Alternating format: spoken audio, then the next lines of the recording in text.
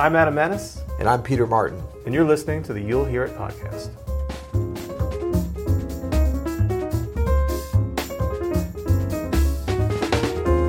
On today's episode, we're going to answer our very first voice question we've received here at the You'll Hear It podcast. This is a very exciting, momentous day here in the history of the You'll Hear It podcast. Our first voice question. That's right. This takes me back to the old days with the answering machine when you'd have the cassette there and you'd come home to some messages. So let's get right to it and listen to this question from Dan. Hi, Peter and Adam. Wonder if you could talk briefly about pianos. I had the unfortunate experience this week of having a piano tuner technician come out to the house, and he pronounced that my 100-year-old upright was really not worth tuning or investing anything else in. So I'm thinking about starting to shop around for probably an electronic digital piano, and just wondered what your thoughts are on that.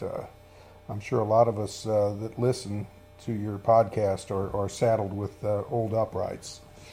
I'd like to get your views on it. Anyway, I got an autopsy on my piano this week, so I've had it 45 years, so it's kind of a little tough to give it up, but I'm afraid it's time. Thank you. All right, great. Thanks, Dan. Great question. And so when we talk about older pianos, and Adam, I think both of us have been through and even are in possession now of some older pianos. We're kind of collectors of pianos and pianists, which is a funny thing because it's not like collecting a kazoo. We've got, what do we have, 4 pianos in the studio presently? I don't know, man. We have way too many pianos in here. But yeah, and one of them is a very old upright, that's actually. True. Yeah. So we have some experience with this.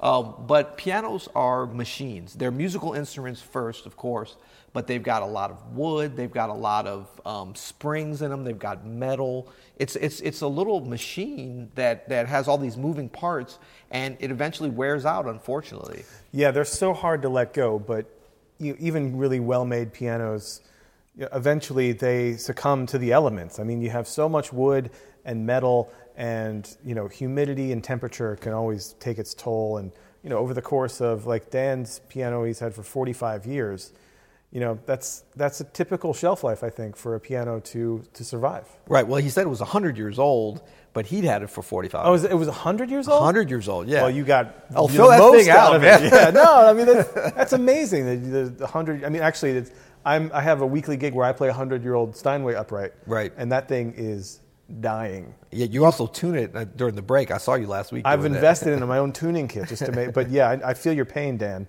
as far as like a dying piano. But now imagine that you had to play your dying piano in front of an audience every week. Yeah, and I think, for pianos, it's a little different than violins and cellos and string instruments where there's an improvement over time as long as they're maintained, but they're also a little bit simpler to maintain than a piano. Piano just has so many moving parts, so many potentials for failure. So when an instrument gets to that age, if it's being played regularly, and if you had it for 45 years and were enjoying it, whatever, you've probably gotten most of the use out of it. Now, that's not saying that you couldn't replace the action, replace the strings, replace the pedals, but basically replace every part that moves, the hammers, everything that's in contact with something else. Basically, what you would end up doing, and I've kind of, done this over the years with a couple of different instruments where you're rebuilding and replacing, and you kind of end up, if you wanted to get back to great playing condition, you're replacing everything except for the soundboard, and oftentimes you're replacing that. Yeah, sometimes that's correct. Yeah, but the, what do they call it, the harp? The harp. Which is the big metal part, that's usually fine. The pin block. The pin block, and the case of the instrument.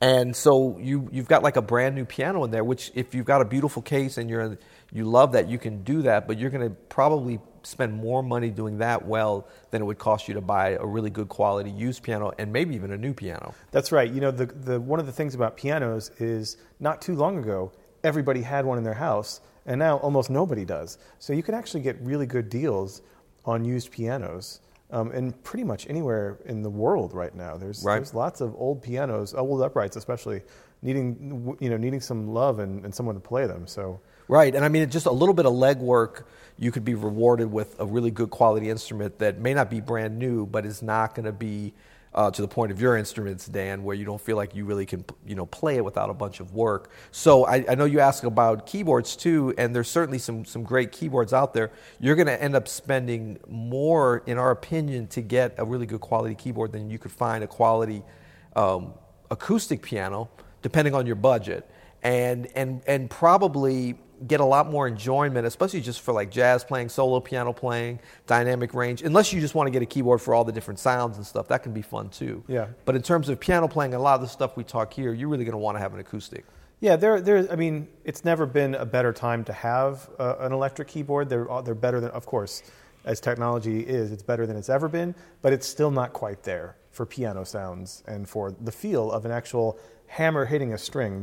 It's hard to get that I mean, replicated. we're old school here, though. We're a little biased. We're old school. No, I mean, Roland makes some great stuff. Nord, I play a Nord when I have to have a keyboard.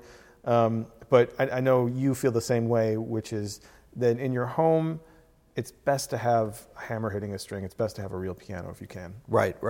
And so I would say, if you go to community music schools, conservatories in your area, just university music departments, and look, if they still do this, have little bulletin boards, and I think they do. I've seen these recently, where people will advertise, a piano, because generally people are trying to get rid of pianos at a certain point, and you could even sometimes find an instrument, someone might advertise it for $500 or $1,000, but they don't really realize what the market actually is.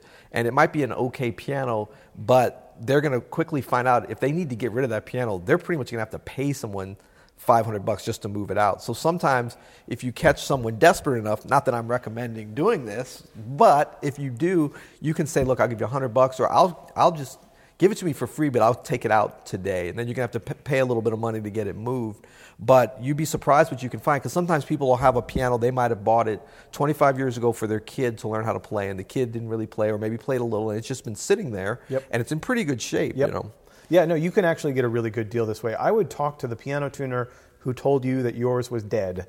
Right. Because actually nobody sees more pianos than piano tuners, especially dying pianos. Or if you have a local piano shop, we have here in St. Louis Jackson Pianos, which does this very same thing. They take these old pianos and they restore them, and then you can buy them. There's a lot of places like that around the country and around the world. So get to know your piano tuner, your local piano shop or dealer, and just ask them. Make friends with them and ask them, hey, do you have anything that can be restored? Right. And you can actually get a really good deal on a good piano that way. Yeah, and then check out local churches, synagogues, mosques. Schools in the area. A lot of times they have instruments they're trying to get rid of. And we get calls here all the time because people know we're into pianos, about, I've got this piano, I want to get into a good home or something. And that usually a good home means where it's going to be played and enjoyed instead of just sitting there taking up space somewhere.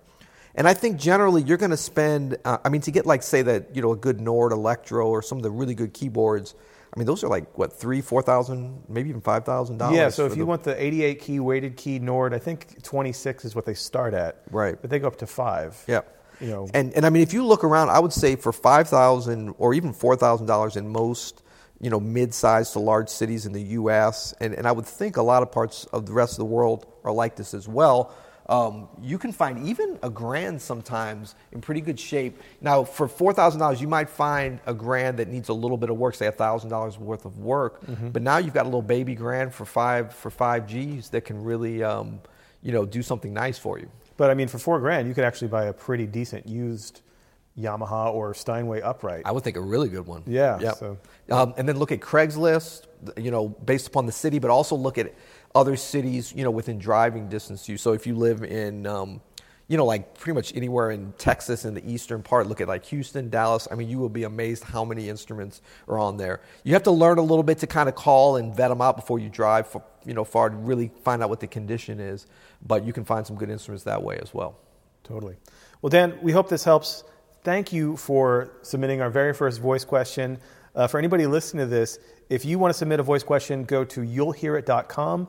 There is a little button at the bottom of the page where you can just record it right there on your computer or your phone, and it sends. It comes right to our answering machine. Comes right here to at the You'll Hear It podcast headquarters. It's recorded to tape, and Peter has to erase the tape every week. That's right. So get them in. I'm willing to do it.